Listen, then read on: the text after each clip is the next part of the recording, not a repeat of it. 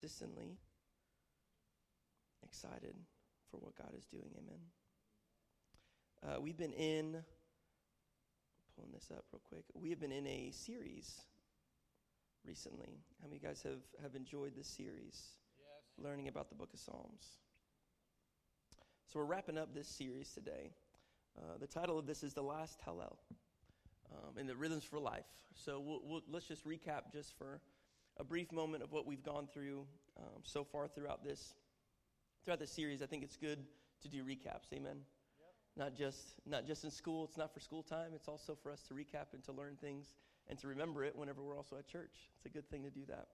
So we talked about there's 3 different types of psalms that we find, and within the second one there are 2 different subcategories. The first one are psalms of orientation. This is where we understand that God rules. So when you look at the book of Psalms, there are a series of psalms that talks about how God is the sovereign ruler of the universe. They talk about his great attributes, the things that we should know about him that gives us a solid foundation, the orientation stage of our belief in who God is.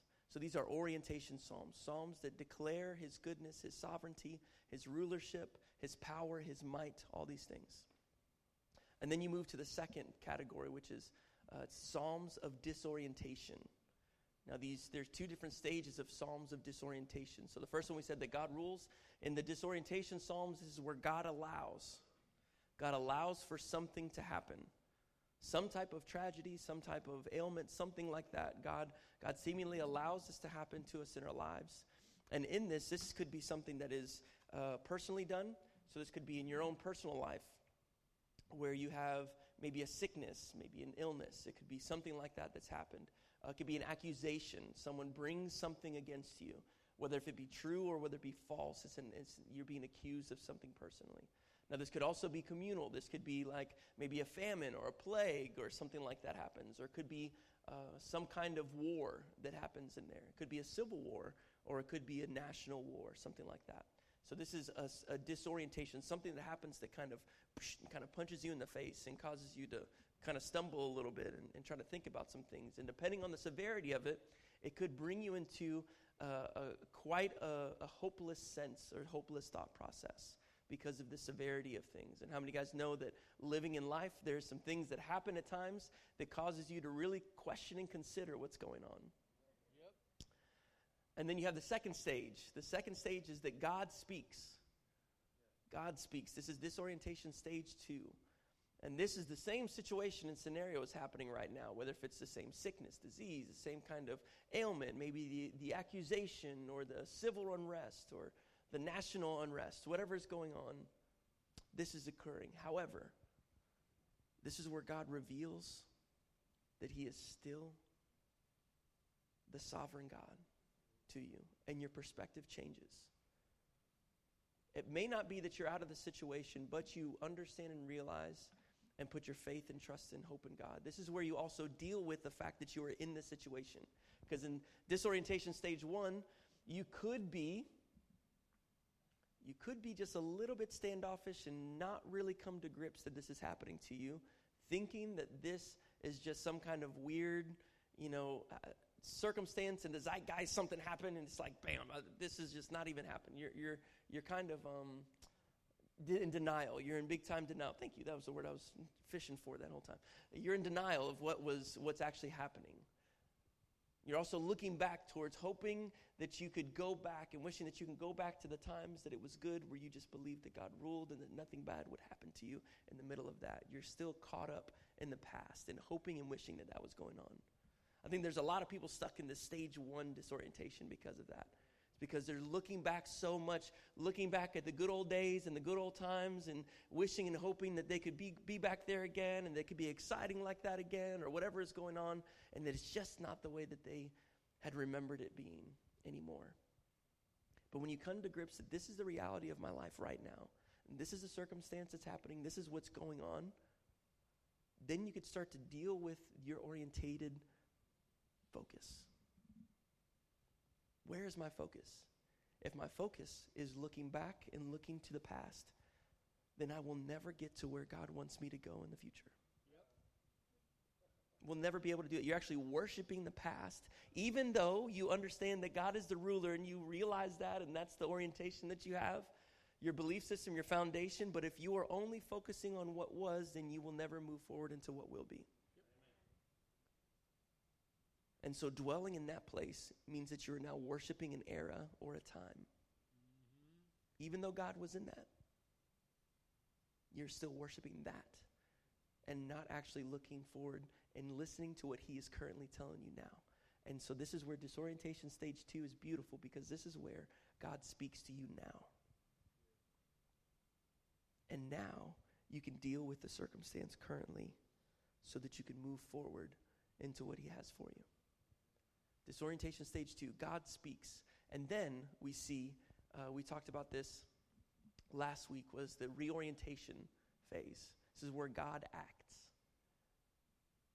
This is the co-laboring process that we get to see, where as we walk through faith and trust in God, knowing that this is who he is and what he does, then we start to see the testimony unfold in front of our eyes. We deal with the things that are currently going on. What it is that is happening to me, and what is it that I can do in the midst of this that glorifies God and that honors him and then walks out in obedience. And then in the midst of that, if it's, let's just say it's accusatory. You're being accused of something, and let's say that you're guilty of whatever it was that you're being accused of. Let's go to that nth degree. You're guilty of whatever it is that you're accused of, but you refuse to believe that you're caught. So you're looking back into the days that you feel like you are free, or you can get away with some of those things. But once you come to the realization that this is what's going on because I have been caught doing what it was that I was not supposed to be doing, now I need to come to the realization that I am not invincible and I am not the sovereign God able to do whatever it is that I want to, and that the offense that I caused somebody needs to be dealt with. So I need to go and I need to ask that person for forgiveness. Whether or not they grant it to you, you still offer them forgiveness. And then you go through the process of forgiving yourself for harming and hurting other people in the middle of whatever it was that happened. Those are the things that you can do in those steps to see the testimony unfold. It may not be an immediate process of you ask for forgiveness and then now everything is the greatest. Now you have the greatest testimony. It may be a road that takes that other person quite a bit of time to come to grips that they can also forgive you. But that's where your process of faith in the Lord is strong. Because when you ask for forgiveness, then you pray for that person to receive the healing that they need for the harm that you've caused. Flip it around the other side. Maybe you've been disoriented because somebody has harmed you in a specific way. Maybe somebody has done something against you that's caused you lots of wounding and lots of heartache. Wishing that you were back in those innocent days before those things happened, or before that occurrence happened, or before that money was lost or stolen, or before any of those things happened, before that business was wiped away, before that family member left, before XYZ. You can input anything that you want to. Before those things happened, you were looking back and wishing for those days that had once happened. But coming to the grips and the realization that this is what's happening right now. This was what they did. And now, instead of harboring bitterness and holding on and worshiping the past, let's start to walk through these steps of what it means to see healing manifest inside my life through the Holy Spirit's activity. So what are my next steps? Do I need to go through and forgive this person? Am I harboring unforgiveness in my heart? Whether or not they offered me forgiveness or not, it's eating me alive, and so forgiveness is supposed to set me free. And so I will walk through and I will go through the process, sometimes painstakingly, of forgiving those people who have harmed me.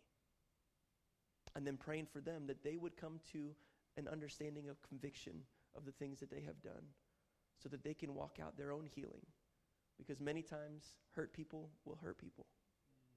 And that cycle will continue. And so unless I break that cycle by allowing the Holy Spirit to work in my heart, then it will be very difficult for those who I'm around and who I'm responsible for to also receive their healing, or to just not be wounded the same way that I was. God speaks and then God acts. the activity that we see in the reorientation stage is amazing, because you may be the person that was set free in the middle of this process.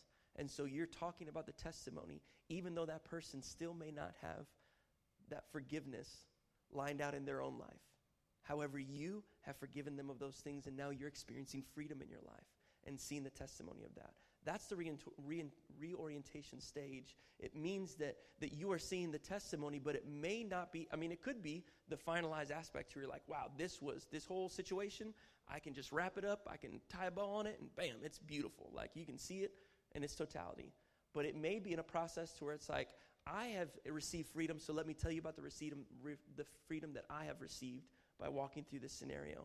And we're still praying for the rest of this situation to see through the same way that I believe God has seen it in my life. And so those are the stages that we see throughout the book of Psalms. And what I want to do is Philip, if you can pull that graphic up for me, please.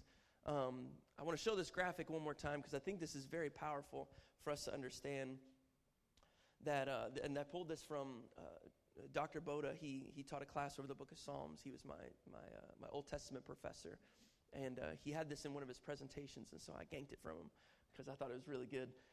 So if you see in the section that is purple, the purple section, that's the orientation section. That's the percentage. 29% of the Psalms are Psalms of orientation, talking about God's rulership. God as a ruler, as a sovereign ruler. Disorientation stage 1 is the blue one. It's the blue all the way at the bottom, the very bottom one. That's 8% of the book of Psalms are these Psalms of disorientation. That's the ones where you feel like you're hopeless, like there's nothing good there. Psalm 88 was the example that we used, as many commentators call it, the saddest of all the Psalms. It's the most depressing read of one of the passages in the book of Psalms. So disorientation stage 1, 8% of that, which means that there are times that you will feel this. I think this is why the book of Psalms is so valuable, is because it actually it unveils and it shows that these are emotions that we go through as humans. These are things and phases that we encounter when we see things happen and tragedy striking. And so this is great to be able to model and say, hey, in the Bible, there are times where people just thought everything was going to the absolute garbage heap. That was it. And that was the conclusion of that chapter. It was just bad. 8% of those were that. And then even more importantly, I think the disorientation stage 2, the process of refocusing your mind and realizing the position that you're in and what's happening in the midst of that process, is the disorientation stage 2, which is 48% of the Psalms are disorientation stage 2 Psalms, where someone is in the middle of some kind of conflict, of tragedy or circumstance, but they're listening to the voice of God. The voice of God speaks, and so the tone. In each of these, you can tell the chapter will start going through, and you'll see the things that are happening, the horrible circumstance, even their petition and their plea to the Lord, even calling upon their own righteousness or the character of God, all these things that we do in prayer. Oh, God, why? Oh, what's going on? But you're supposed to be this good, God, and I've been so righteous all these days, or whatever is going on. And then at the very end of the psalm, you'll see a flip happen to where they change their perspective. But God, you are mighty. God, you are the deliverer. God, you will set the captives free. God, you will see us through to the end. All these things. It's the change of perspective. 48%, which is an amazing encouragement to us as we go through certain things in life, knowing that this is something that these guys were, for the majority of the book of Psalms, were going through things. However, they were able to hear God's voice still in the midst of it. And then we move to the 15%, which is in the green.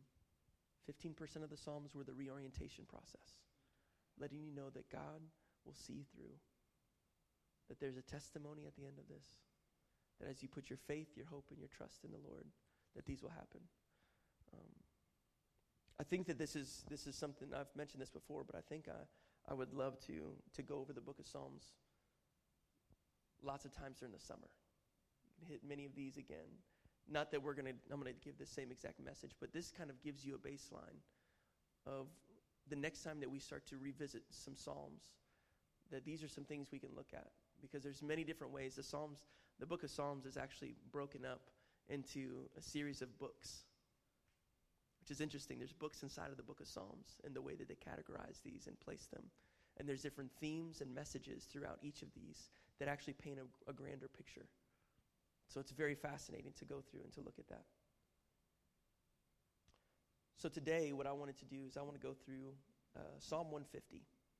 This is the final psalm that we see in the Psalter. Psalm 150, and this is in a series of final halals. These are final celebrations, final praise psalms. If you look there, it's like a song that's building up from the very beginning, and it moves into a final crescendo of just fanatical praise. They call this the doxology of doxologies. It's the highest form that they can end with. So it's like at the very end of a concert where you have like the last portion where everything is just going nuts. Every instrument is at its highest capacity volume-wise.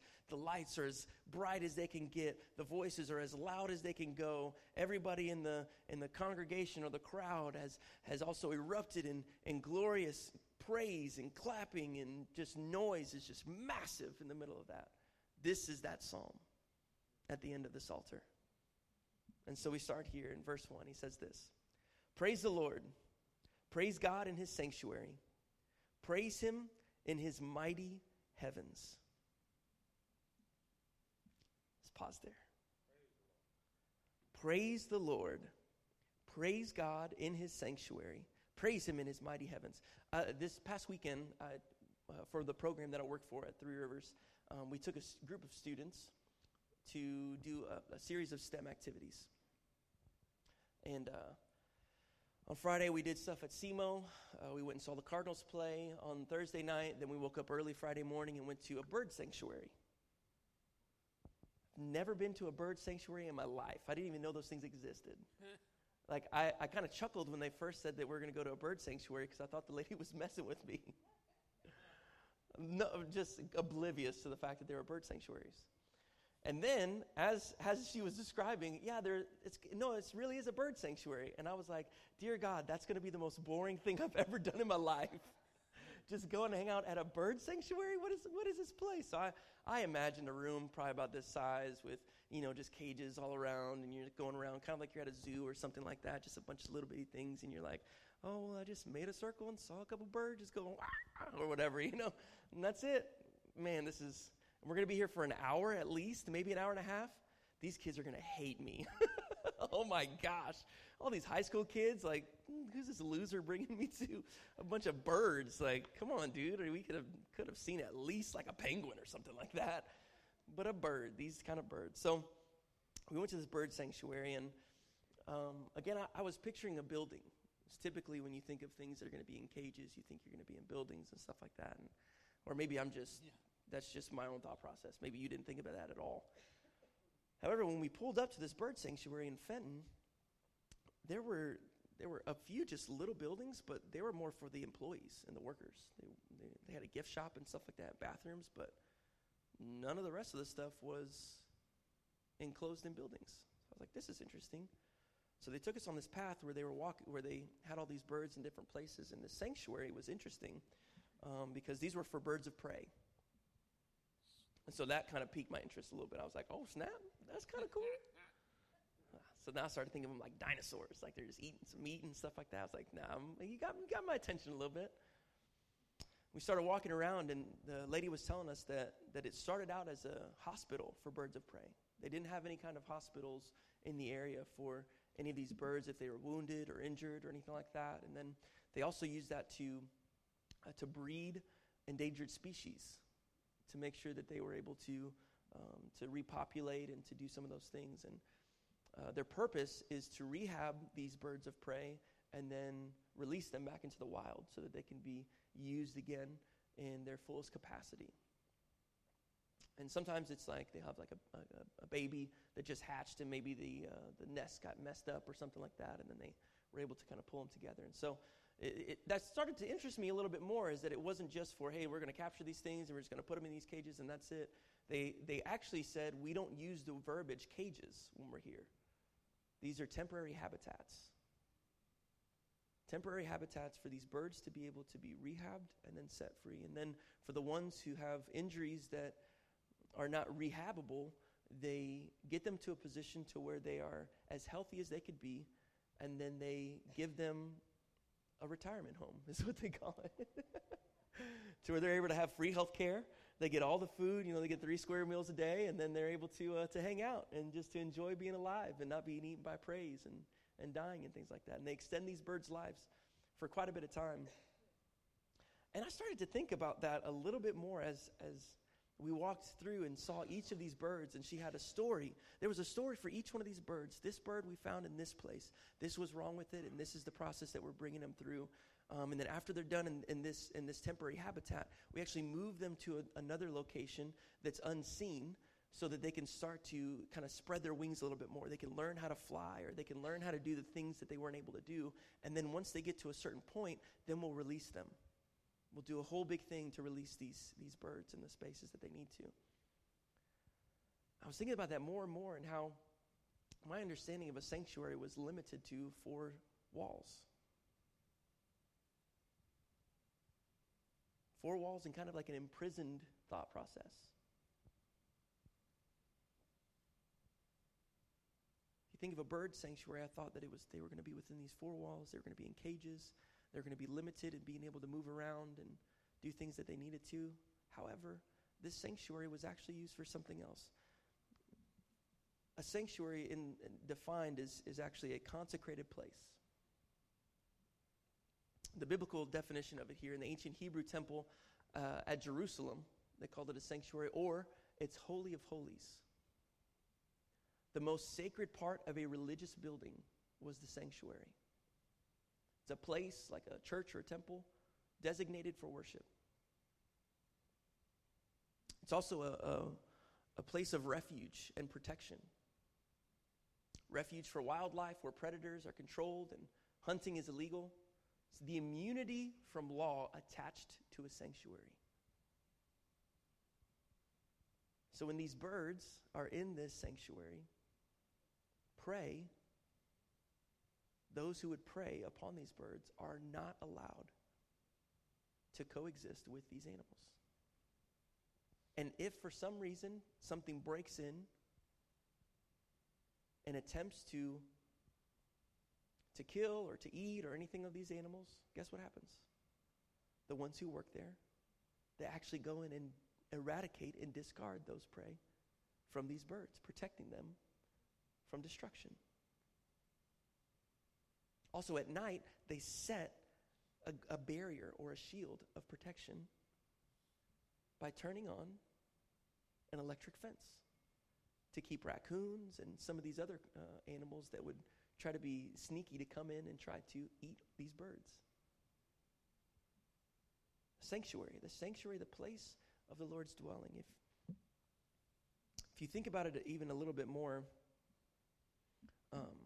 in one of the commentaries, the New International Commentary of the Old Testament, they say this: the temple in Jerusalem was viewed by the Israelites as the dwelling place of God, or the name of God on earth. The singers of the Psalm 150 refer to the temple as their sanctuary, literally their holy place. In the act of worship, the sacred and the mundane meet and commune. And for a holy time, the boundaries are transcended. The boundary of heaven and earth come together and they meet, and it overlaps. And verse 2 gives reason for praise. God's mighty deeds are exceeding greatness. So let's go to verse 2, if we would, Philip. Praise him for his acts of power. Praise him for his surpassing greatness. Praise him with the sounding of the trumpet. Praise him with the harp and the lyre. Praise him with timbrel and dancing. Praise him with the strings and pipe. Praise him with the clash of cymbals. Praise him with resounding cymbals. Let everything that has breath praise the Lord. Praise the Lord. Those verses 3 through 5, it tells the method that worshipers are to offer praise to God. This is where music and dancing were a huge part. of ancient worship. And the four other, they call them the doxological psalms of book 5. These are the last 5 psalms in the book of Psalms. So 146 through 150. The worshipers announce their intention to sing and make music to God. And this describes an array as a full symphony in which every instrument of the orchestra joins the human voice in giving praise. In verse 6, it calls for every breathing thing to praise the Lord. And it echoes and envelops the proclamation by the singer of Psalm 145 that the praise of the Lord, my mouth will speak all flesh, and they will bless his holy name. We can have lots of discussions about what constitutes every breathing thing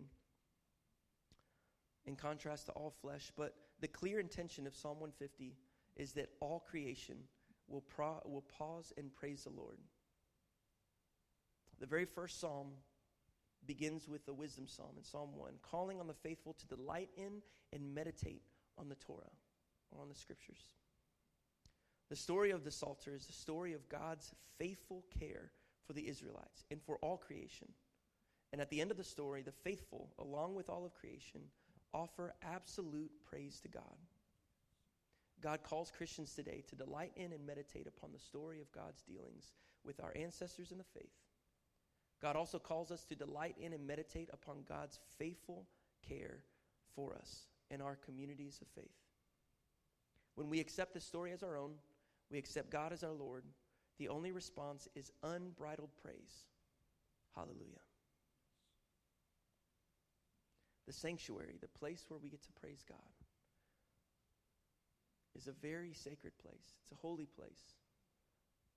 When we gather together, this is an amazing thing. However, our bodies are also called the temple of the Holy Spirit. Yes. And so whenever you gather and whenever your attention is drawn towards the Lord, then just like a sanctuary, I'm brought to the passage in Psalm 23, the Lord is my shepherd, I shall not want. He makes me to lie down in green pastures. He leads me beside still waters, and he restores my soul.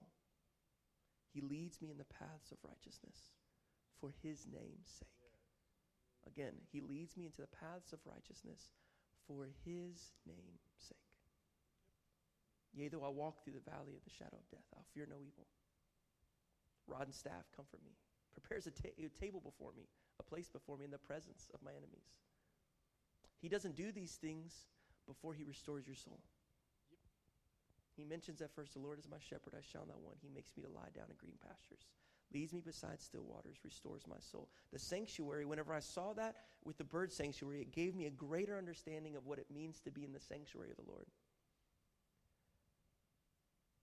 When we come into his presence, he comes and he restores us. We don't come completely well. He doesn't give us a directive. You can only come to salvation if you get everything right first, and then you're good. Yep. No, we were wounded birds, man, whenever he found us. Yep.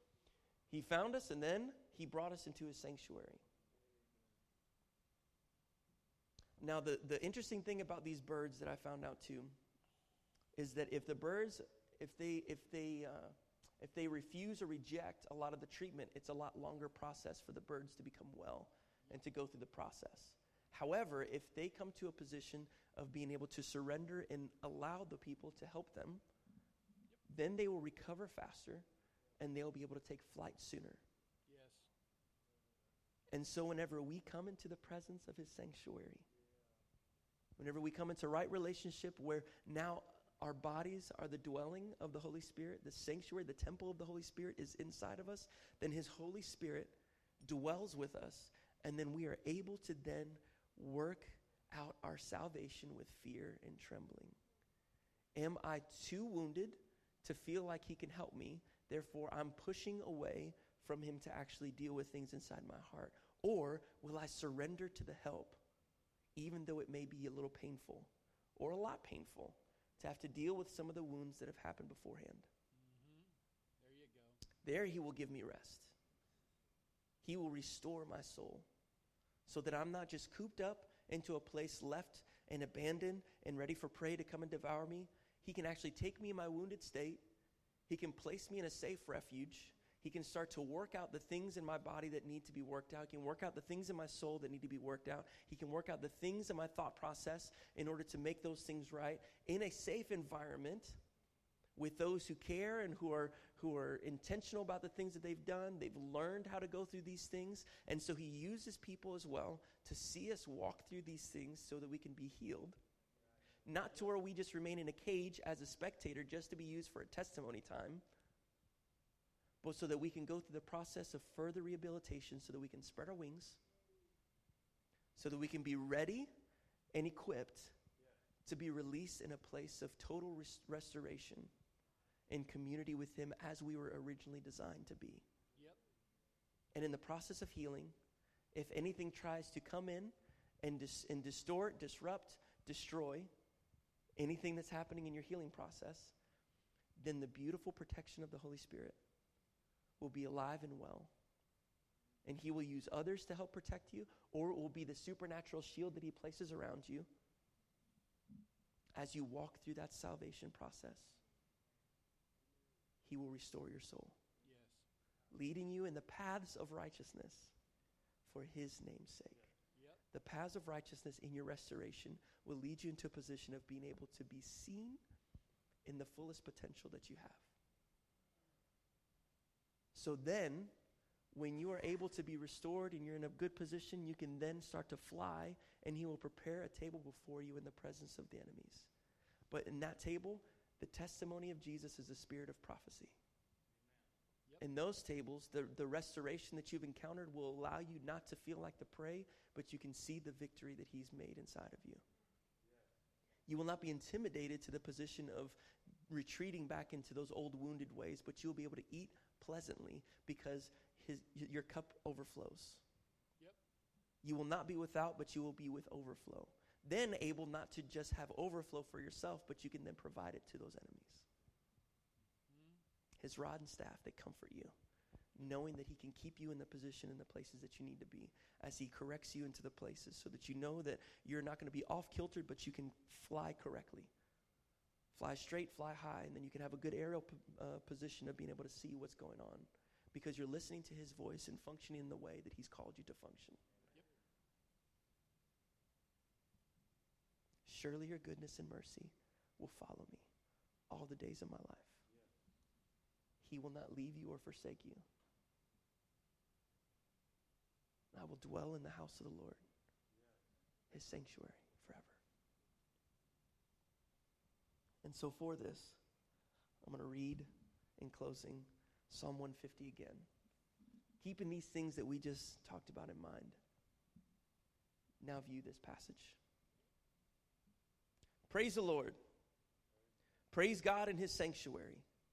Praise him in his mighty heavens. Praise him for his acts of power. Praise him for his surpassing greatness. Praise him with the sounding of the trumpet. Praise him with the harp and the lyre. Praise him with the timbrel and dancing. Praise him with the strings and pipe. Praise him with the clash of cymbals. Praise him with resounding cymbals. Let everything that has breath praise the Lord. Praise the Lord. The Last Hallel. This is the final picture and image that we get in the book of Psalms. Even within the 48% of those disorientation stage 2 Psalms, the 8% of those disorientation stage 1 Psalms, even in the midst of all those things, the 15% of the reorientation, come on. With all the things that have transpired, all the things that have happened, all the experiences that you've had at the very tail end of your time being here on earth, you can sit here in Psalm 150 with a full, exuberant praise, be able to glorify God for all the things that he have done, all the things that he did, just the imagery of the sanctuary tells of the testimony of God's goodness in your life. Praise him in his sanctuary. And then you get to the tail end where you can praise the Lord with every single thing that you have, with all of creation, the resounding praise the Lord. Amen. Let's stand.